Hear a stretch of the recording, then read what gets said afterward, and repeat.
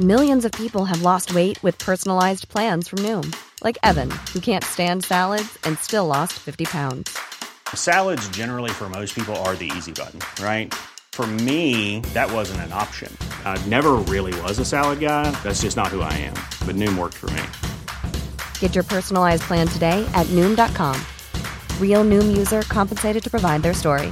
In 4 weeks, the typical Noom user can expect to lose 1 to 2 pounds per week. Individual results may vary. Hey, I'm Ryan Reynolds. At Mint Mobile, we like to do the opposite of what Big Wireless does. They charge you a lot, we charge you a little. So naturally, when they announced they'd be raising their prices due to inflation, we decided to deflate our prices due to not hating you. That's right. We're cutting the price of Mint Unlimited from $30 a month to just $15 a month. Give it a try at mintmobile.com/switch. $45 up front for 3 months plus taxes and fees. Promo rate for new customers for limited time. Unlimited more than 40 gigabytes per month. Slows full terms at mintmobile.com.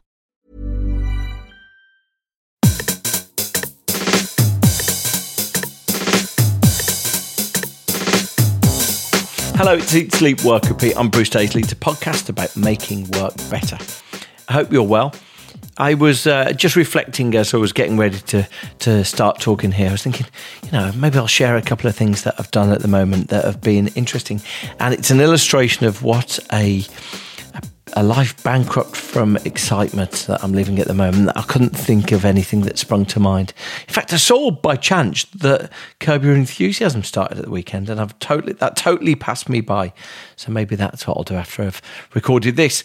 Now, today is a really nice discussion. I always try and tread a fine balance, because it's one of those things when you're talking to authors, sometimes you feel honor bound to basically talk about their book and enthuse about their book. But sometimes these moments where I don't necessarily think that their book is the best thing I've ever read. Marcus Buckingham episodes, that was one that would spring to mind, where you feel, look, there's some interesting stuff in here, but people could save themselves a tenner, £15 by just listening to this podcast rather than going out and buying it. However, there are some books. May the Rutger Bregman episode be the exemplar of this, where I adored the book and I enjoyed the process of either reading or audiobooking the book so much that I'm like, this would just cheer up someone's week. And today's episode is like that. It's a discussion with Oliver Burkeman, who's written this new book that you might have seen knocking around called 4,000 Weeks. It's got 2 subtitles. The one subtitle in the US is Time Management for Mortals. And the cover there is sort of got some stenciled icon of someone holding a clock aloft.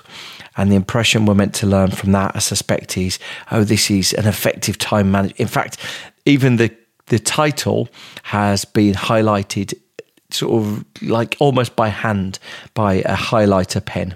Almost like it was fashioned in the 1990s.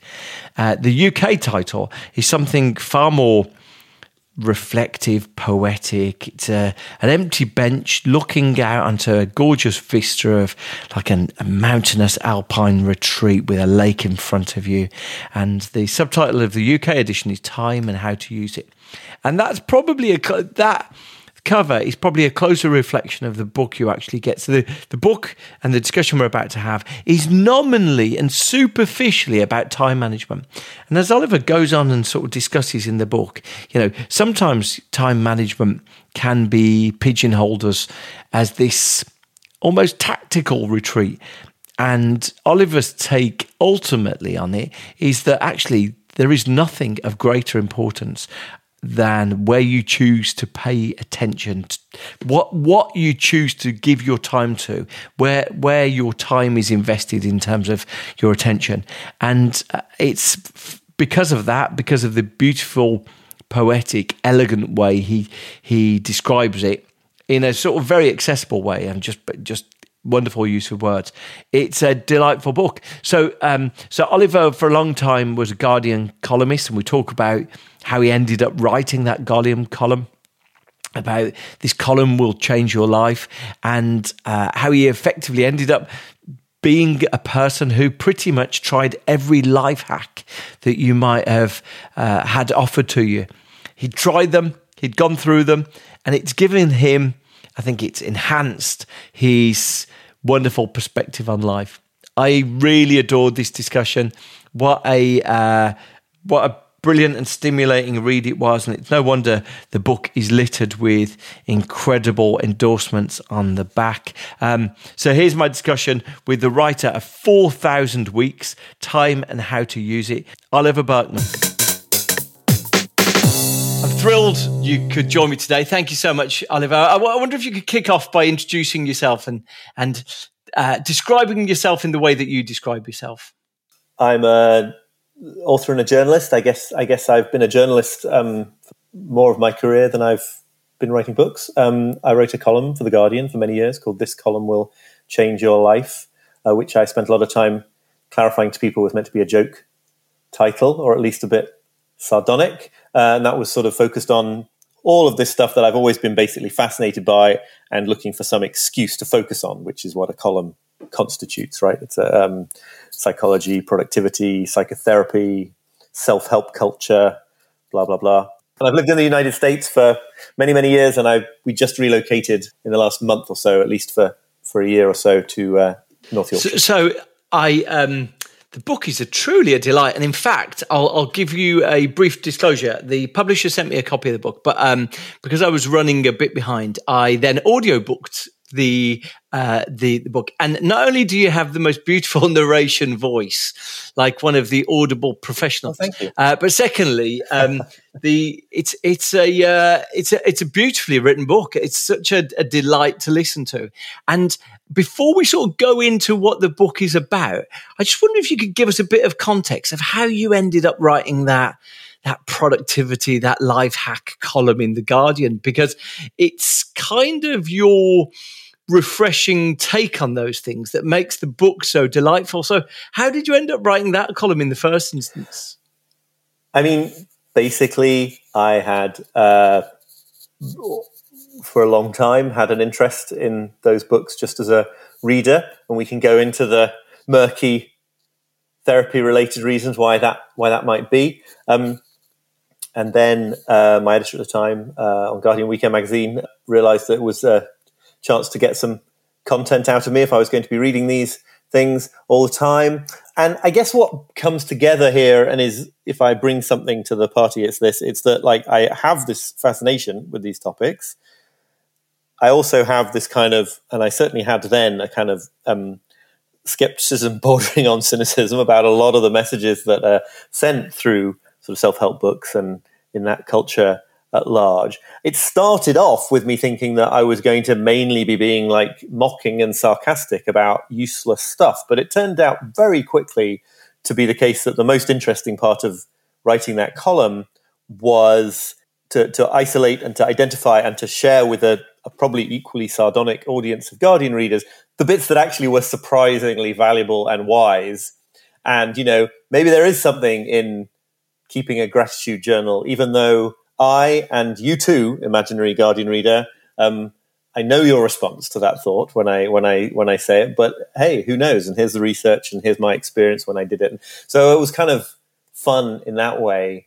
I mean, I think at the beginning, totally though, there is this sense of like, if it's for work, you can engage with things that you might otherwise find embarrassing or cringeworthy. I mean, I got over that in the end and don't feel that way now, but it was a good alibi.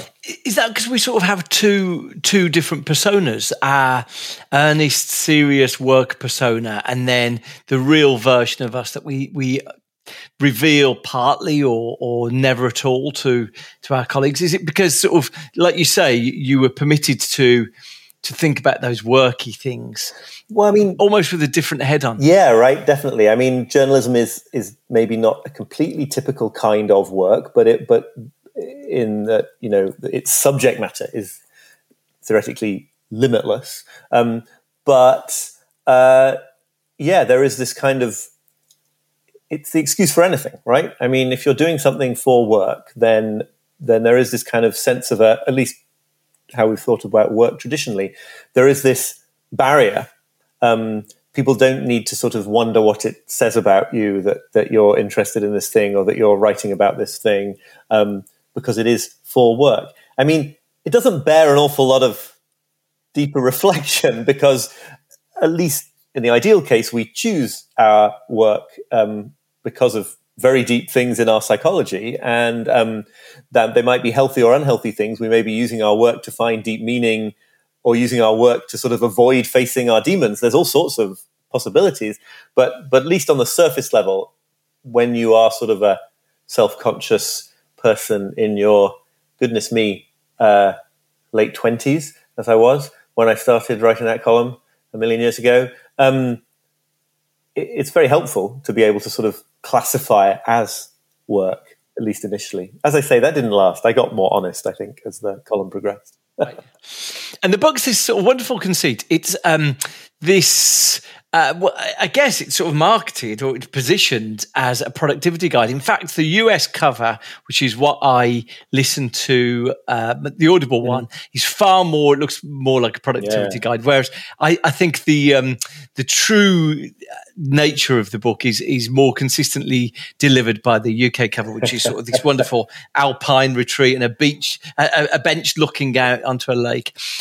Because it's sort of, I guess, positioned as a productivity guide, but it's really philosophy, isn't it? I mean, maybe that makes it sound unapproachable, but it invites a reappraisal of how we live our lives. I mean, yeah, I'm always fascinated by this genre question because genuinely, to me, I'm just trying to write the thing that I need to get off my chest, and that seems like the thing that it's full of the advice that I need to hear. And there's something very natural to me about sort of this bringing of like these hugely deep, abstract philosophical questions about how we make a meaningful life down to earth with the kind of productivity culture, time management techniques. What about, is any of this worth focusing on, or is it all nonsense? So I start from this idea that like time management, when you say that phrase to somebody, like it sounds kind of shallow and small and unambitious and annoying and a bit sort of nerdy. And in fact, I think that's why they used a subtitle in the UK that doesn't have the phrase time management in it, which it does in America. But when you think about what you're saying in terms of time management, in terms of the fact that our finite time on the planet defines us as completely as it does, like time management is the most capacious, serious, deep, fascinating question that there could possibly be, and like all of life is time management. So I was kind of interested to bring those two things into collision with each other and see what happened. I guess it is a book of sort of advice in a way, if not a self-help book in a sort of conventional follow these steps kind of way. But yeah, as I said, a lot of it was advice that I needed to hear. Because there is some very useful and usable advice in there. There's very clear direction about how you might make some decisions. And I guess, the thing that really sort of abidingly stuck in my head was the pay yourself first idea, and the sort of the notion of prioritizing the things that are most meaningful to you right at the outset.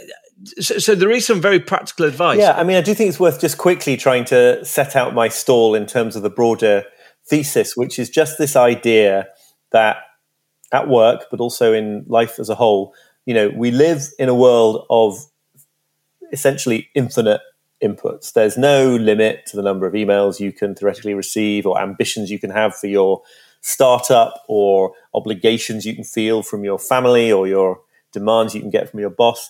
Because we are human beings, we have minds that are capable of conceiving of infinity. And yet at the same time, we find ourselves in the situation of having radically finite time. So there's this kind of mismatch between the fact that like what's coming, the things we could do and feel like we want to do or ought to do are kind of infinite, and the amount that we can do is incredibly finite. So that, deciding to do anything is automatically a decision to not do a million other things with that portion of time. I go on to explain why, in this situation of infinite inputs, becoming more efficient, if that's all you focus on, is a real fool's errand, because all you do is you create more capacity in you for doing more of the infinite amount. You're never going to get through any of these things because they're infinite. So I guess when it comes to sort of specific techniques and approaches, the ones that make the cut for me are the ones that lend themselves to looking this reality in the face and making your decisions accordingly, as opposed to what I think a lot of techniques do, which is to sort of help enable a sort of emotional avoidance, a sort of inner denial of the fact that we are finite. So a time management guru who promises that if you follow this system, next month or next year, you're going to be totally in control of your time. You're going to be able to do anything that is thrown at you and everything that matters, and launch all the, realize all the ambitions you might have for your life. That person is basically enabling a dangerous delusion that I think makes life worse and more stressful and less meaningful. And then the techniques that say, okay, getting everything done is off the table. Being completely in control of things or how the future is going to unfold, all of this is off the table. So given that that's off the table, how do we move forward to sort of pour our time and our energy and our attention into a handful of things that really matter instead of frittering it away, trying to get around to doing everything? And so, pay yourself first is a great idea. In the time management context, this comes from a creativity coach called Jessica Abel. Obviously, originally it comes from personal finance, where the idea is, when you get your paycheck, take a bit of it and put it into savings and investments right then.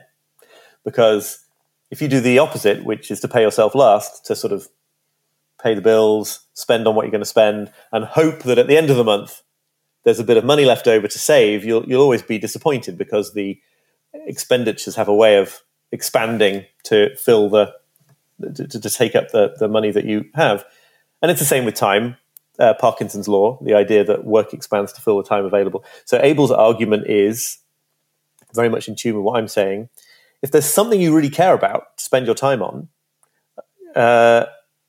you just have to do a bit of it right now or today.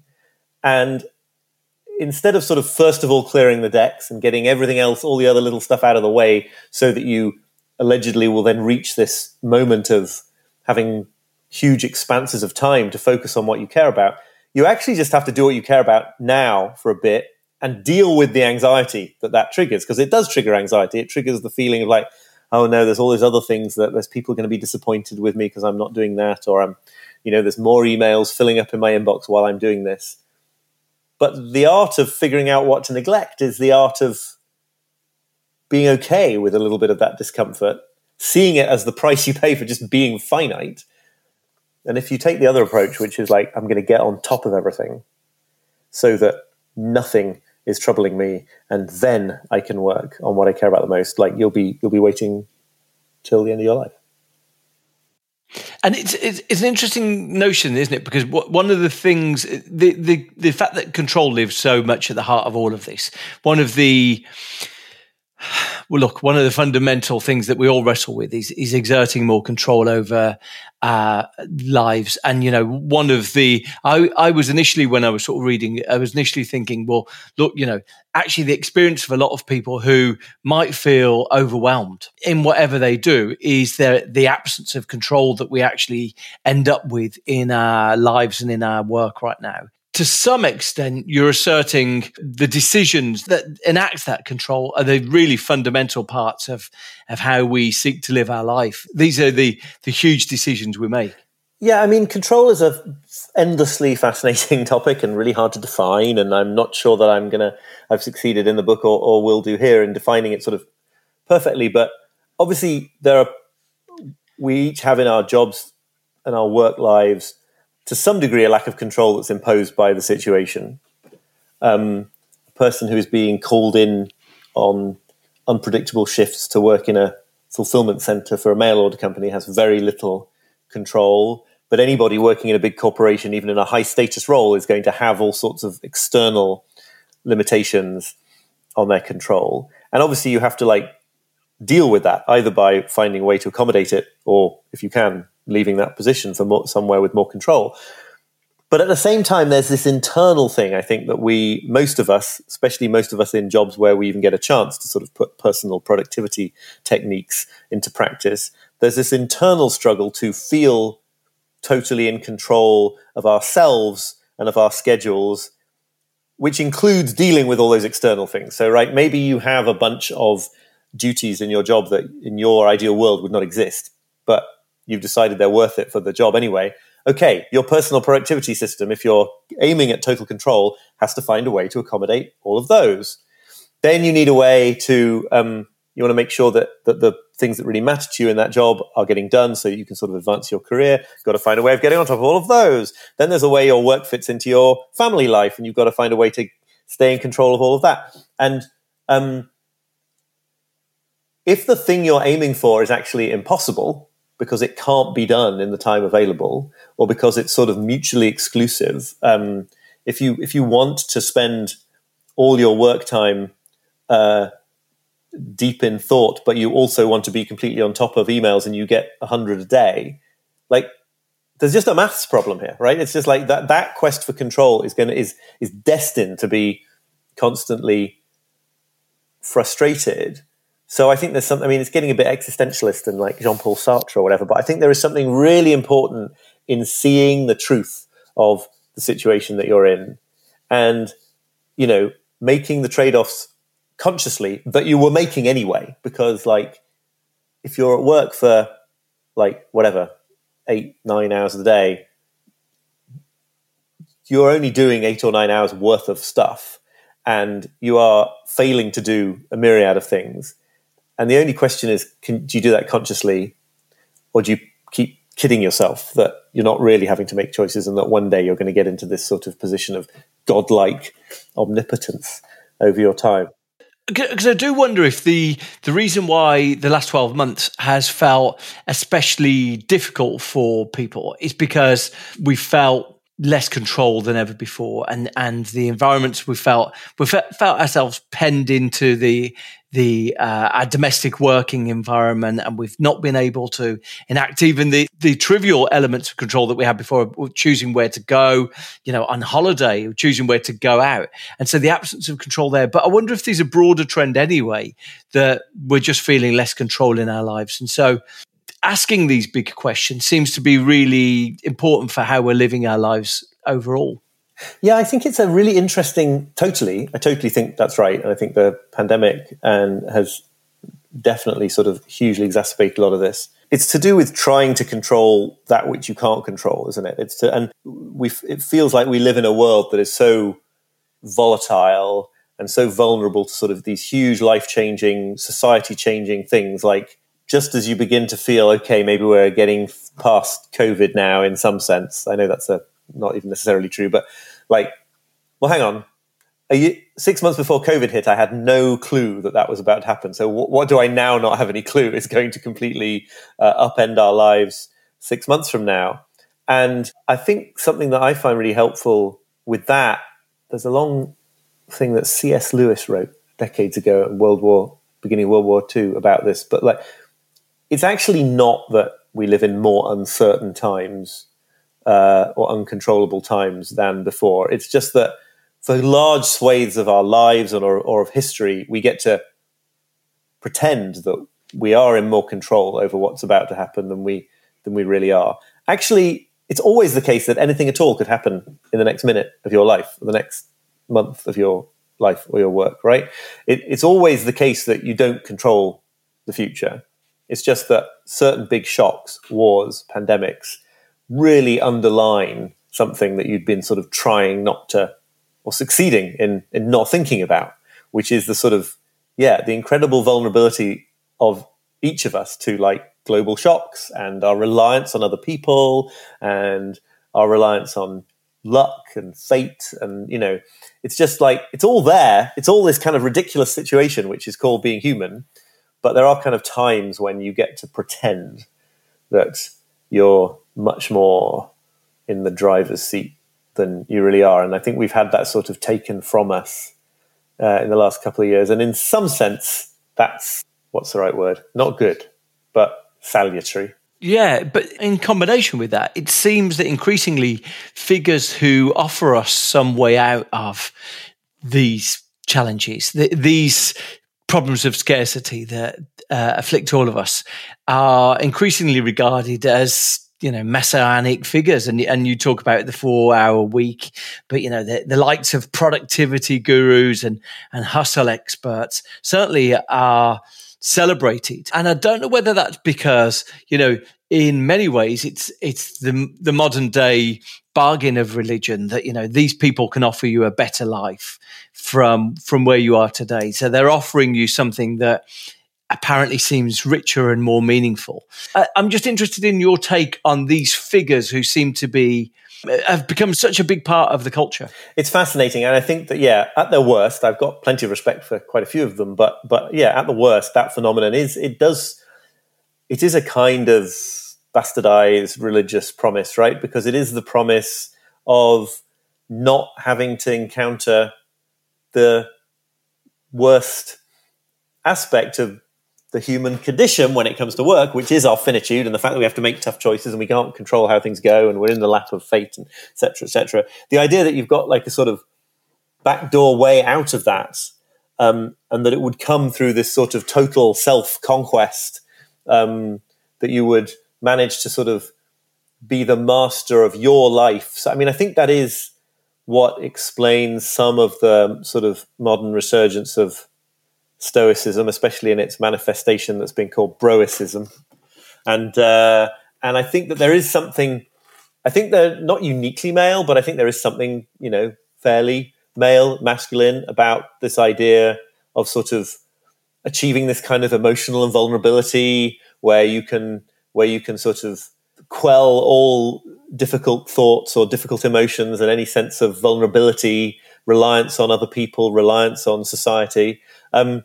I think there's a more stereotypically female version of it, which is to do with wanting to get on top of a sort of unlimited amount of obligations, right? Wanting to excel at work, but while also meeting social expectations for running the home and being the sort of main family person, and wanting to sort of meet all sorts of societal standards while also implementing all your goals for your life. So it has different sort of inflections, but I think that the thing that unites them all is this idea of like total mastery of the situation. And I think it's not a huge surprise why people promising that are celebrated. It's funny because like at this point, maybe I just had to write a column on this stuff for like years to figure out that, after I'd tried the 100th way to achieve total control, emotional invulnerability, and lack of feelings of insecurity, that once you've tried 100 times, you're like, maybe there's a problem here. And it isn't that I haven't found the right technique yet, but that I need to ask what my motives are. But it's always kind of amazing that there's such a market for like, oh, well, here's the next system. No, this system is the one that's going to do it. It's like, no, because if it worked on the basis that for what people want out of it, it would be somehow an escape from reality. And by definition, that's not going to be happening. The thing that really stayed with me as I was going through it is that by being fixated on getting to-do lists and doing things and ticking through actions, it forces us, or it encourages us to live in the future. It obsessively anxious about the time that's to come and not dwell in the present. I wonder if for the listeners you could explain what I've hinted at there, explain sort of why this obsession with ticking things off might be deeply unhealthy when it comes to actually getting the best out of our lives. Yeah, there's this problem, isn't there, with it's sort of basic and fundamental to the whole idea of using time and using time well, even though that's something that we all want to do. And I've just written a book about it, and obviously it's a noble goal, but there's something in the whole notion of use there that puts the focus on the future. It says like, I'm trying to use my time today in such a way that I successfully meet this work goal, or I successfully advance my career, or even that I successfully look back on my life in a few years' time and say, I had a really fun time. Like it could just be pleasure focused. That would still apply. In every case, you're trying to do the right thing now for some sort of future payoff. And if you overinvest in that, as I think we do, and I think our economic system really pushes us to overinvest in, you end up like giving no account to the value of time in the present and whether it's actually fun. And you become one of these people that, I have definitely been, and am to some extent still, where you're sort of constantly working towards goals that, they don't really give very much pleasure when you achieve them. Maybe for a day or a few hours, you feel very satisfied, and then it's just on to the next one. So you get this very strange situation where life is mainly waiting for these moments of culmination, and only sort of incidentally is it the feeling that you have accomplished something meaningful. And then in the same way, if you're trying to sort of get to a place where you're on top of life, on top of things, you've got your future planned out, you've got a handle on your schedule, because you never quite get there for the previously discussed reasons, there's another sort of anxiety about always going to the future to see, like, okay, well, will today be the day that will I get what I need to get done today by the end of the day? Which is all very sort of opposite to an attitude of sort of curiosity and presence and just like sort of seeing how things go. It's totally understandable, because many, many, many people with greater or lesser degrees of justifiability think that their financial security, their basic life fulfillment depends on being able to get through their to-do list by Friday afternoon or whatever. So it's not crazy, but I think it does ultimately sort of sap the value from life itself. There does seem to be something of the moment in the book as well. The fact that there's been probably an increased reflection on the way we're living and a rebalancing of our home relationships or our friends' relationships over the course of the last 12 months. And in fact, I've seen an increasing number of younger people. Maybe this has always been the case with younger people, but an increasing number of younger people questioning whether the systems and productivity and the obsession to get things done really serves their interests in the way that maybe millennials and Gen X's never really questioned that. So it just strikes me, it really seems like a timely book. Yeah, it's interesting. I mean, it's funny. People do say it feels very timely. I will acknowledge that. And I'm always like, it's weird, because I started writing it quite a few years ago now to sort of deal with my own demons. I finally got it finished when I got it finished, after massive amounts of patience and prodding from my editor. So it wasn't an act of sort of gracefully timing it to this moment in history. I think the pandemic has made all this stuff salient, as we were discussing, in a new way. I also think that these kind of patterns that seem to be forces that seem to be modern in the sense that they are something that has happened with sort of industrialization and then consumer capitalism. So modern, but going back many, many, many decades. They do feel like they're reaching ahead at the moment in a way that can't be so easily ignored. So I think that, people have been trying to do an impossible amount for a long time, but there's now, you get to the point where it really feels, I think, especially for younger adults, that you absolutely have to do this impossible amount, because that's just the terms of the job that you're in. And so it becomes much more widespread, becomes much more extreme. But certainly anecdotally, the sort of lowering of the age at which people report burnout, the idea that this used to be something that you might run into in your 50s if you were unlucky, and now it's like many, many people in their mid-20s talking about this kind of all-encompassing fatigue. So I think what's going on there in a broad sense is just that, like, things that were always a bit illogical and a bit unsustainable and were not pushing us in a very good direction sort of reach a point where they feel like impossible to ignore. And like, now we've got all this technology that's supposed to, and these apps that are supposed to make everything run so seamlessly and help us be so productive that we're not troubled by time anymore. And guess what? We use them and we get more stuff done, and we are just as troubled by time as we were before. So in all sorts of ways, it gets harder and harder to tell yourself that, like, we're just on the verge of making this way of managing our lives and our work function properly for us. And that maybe it's time then instead to turn and look at what it is that we're doing.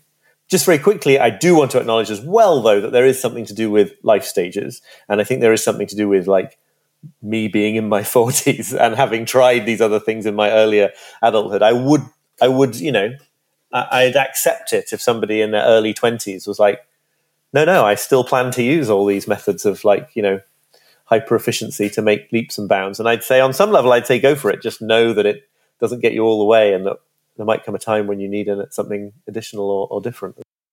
When you were talking about writing your book, you sort of mentioned that there was delays and you hesitated from using the word procrastination, but there was sort of there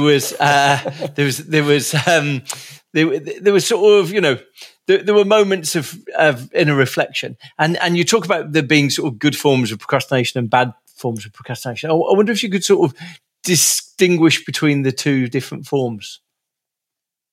Well, I guess what I want to say about procrastination at sort of the top level is just that, like, if you come up with a sort of rigorous definition of it, neglecting things that matter and that you know you want to make progress on, I think that's a workable definition for now. Like, we're always doing it by definition as a result of being finite and having these infinite capacities for ambition and all the rest of it. So it's not a question of figuring out how never to neglect things that matter. It's obviously a question of figuring out which things to neglect and how to make progress on something, one thing that matters, despite the fact that it will involve neglecting other things that matter. So that's really what I call good procrastination in the book, right? It's a question of consciously seeing that there will always be more things that feel like they matter than you can work on today, this month, this year, and then making good decisions. So, you know, I think that involves choosing small numbers of things to try to make real significant progress on, rather than bouncing endlessly among sort of 20 different things. Every time one gets difficult, you just move on to the next. So you never go through the necessary difficulties with any of them. And then I think the kind of paralyzing procrastination that I call bad procrastination is exactly the opposite. It's a sort of a refusal to acknowledge that there are these built-in limitations, that doing anything entails not doing other things, that nothing can ever be done perfectly by the standards of your imagination, you know, and as a result, not starting things, right? If you don't launch a creative project because you're worried it won't live up to your sort of perfect vision of it, you've sort of made a mistake, because it definitely won't end up living up to your perfect vision of it, because that's what happens in the transition from the imaginative world to the material one, where we actually do things. And so if you sort of hold off from doing things to avoid confronting this situation that is in fact true for everybody all the time, then yeah, you've sort of made a mistake. What I always think is it's incredibly liberating to think not just like, it's okay if this thing you're about to do doesn't turn out perfectly. Like, don't worry, you'll still be a good person. No, it's definitely not going to turn out perfectly. Like, that ship has sailed. And so you might as well just do it. I mean, I always think there's a certain kind of pessimistic motivation that I hope runs through this book, which is like all these perfect goals that you might have had, like, you don't need to worry about them anymore, because perfection is impossible and total mastery of time is impossible. And for that very reason, might as well just do some cool things in your work and in your life. Tell me this, we're sort of almost out of time. How's the book been received? What sort of response have you got from people? I mean, this is totally self-selecting, right? Because people who are sort of bored by it probably can't be bothered to send me an email. Okay, yes. Mind you, people, if a lot of people hated it, I think they might let me know. I know I've been really, really amazed at the reactions. It's so, like, obviously, it's just the best kind of thing that can happen when you've sort of grappled with trying to put something like this into words, a perspective shift, to get the sense that people are sort of resonating with that they're undergoing the perspective shift as a result of reading the book, or that the way they often say it, and I find really, really satisfying, you know, that you're putting into words clearly something that they had already had intimations of and been coming to understand. And I think that in the best, I mean, people talk about the book giving them permission to stop trying to struggle in certain impossible ways and to focus instead on, you know, putting one foot in front of the other, doing things that matter. I always think that's really intriguing, because, like, firstly, who am I to give anybody permission? That seems weird. And then secondly, I guess it's permission, but it's also just like, I'm saying you don't have the option of doing the other thing. Like, you don't have the option of becoming the ultimate productivity machine. It won't work for systematic reasons. I guess it is permission, but it's also like, you might as well do the thing that is really cool and possible with your life, instead of constantly waiting for the moment when you can do the thing that is impossible. What really struck me is I've been to a few events in the last few weeks, and it's really interesting, the reappraisal that people have brought to their own life, and their willingness to vocalize it. So I went to a big event with professional services company, let's call it that, and a couple of hundred people in the room, and one person in his similar life stage to yourself put his hand up and spoke to the chief exec and said, my life is immeasurably better now than it was 18 months ago. I've got to know my children's names. I eat meals with the family. I'm not going back to the way it was before. And like a degree of gentle rebelliousness that you wouldn't have expected to hear from someone, 18 months ago. And similarly, I've seen younger workers and we've witnessed this in the sort of the big hazing consultancy firms, and their workers have said, the way that you're working is unsustainable, unhealthy, and frankly insane, and we're not willing to do it. And so there does seem to be, in a world where we're not collectivized and we don't seek sort of strength in numbers, there does seem to be a willingness of people to say, actually, there has been a moment of reappraisal. And so in the context of that, anyone who's even feeling a gentle sense of that themselves, I think your book invites you to firstly, it's sort of a productivity book that's anti-productivity book, but will enable you to accomplish meaningful things, which I think is sort of, I guess, the ultimate objective of productivity by self-prioritization. So a wonderful read, and I can see why it was so well received from people. Thank you. Yeah, no, I think the bit that interests me about that is I think there is this temporal dimension to what has caused people to want to rebel against their situation, right? Which is this kind of, well, if I'm not going to do this now, when am I going to do it? Which comes from a recognition of the finitude of our time.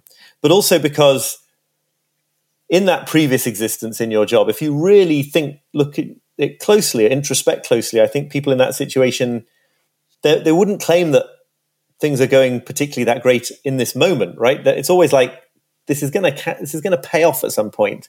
Like, something wrong with my situation, but if I just keep going, I'm going to make it and get there, and then it's going to be fine from then on. And I hope that my book is a little prod to me as well. I really need all this information, this advice, but to see that, no, actually that particular thing is not ever going to happen. And that, I think, frees you up wonderfully in the moment, because it changes the stakes. Like, the stakes seem high to walking out of a position that you don't like or changing your way of life. They are in a certain sense high, but there's another sense in which they're lower than you thought, which is that this thing that you might have been hanging on for, that's probably like a misunderstanding of being human in the first place for various reasons. So then it's well, why not make the change? Not you've got to do this because you've got to fulfill your cosmic destiny, but just why not? Absolutely. Why not indeed?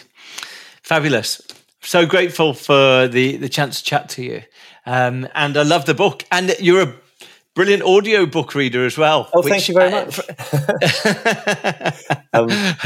Which made it all the better. Brilliant. Well, it's been a great pleasure. Thank you very much for asking me, and thanks for the conversation. Thanks to Oliver. A really great discussion. And I have to tell you, if you're looking for a book to recommend your mum get you for Christmas, or a book to put on for a long car journey, or just something to a stimulating read to keep you company. In fact, someone I know, true story of this, someone I know texted me a few weeks ago saying, I'm reading Oliver Burkeman's book. And the next text I got from him said, I've quit my job. So potentially life-changing. I would describe that evidence as correlative, not causal. That's one for the statisticians out there. Thank you so much for listening. Really appreciate your company as ever. If you do like this, feel free to get in touch or sign up to the newsletter, and you'll find that at the website eatsleepworkrepeat.com. I've been Bruce Daisley. Thank you for listening. Bye-bye.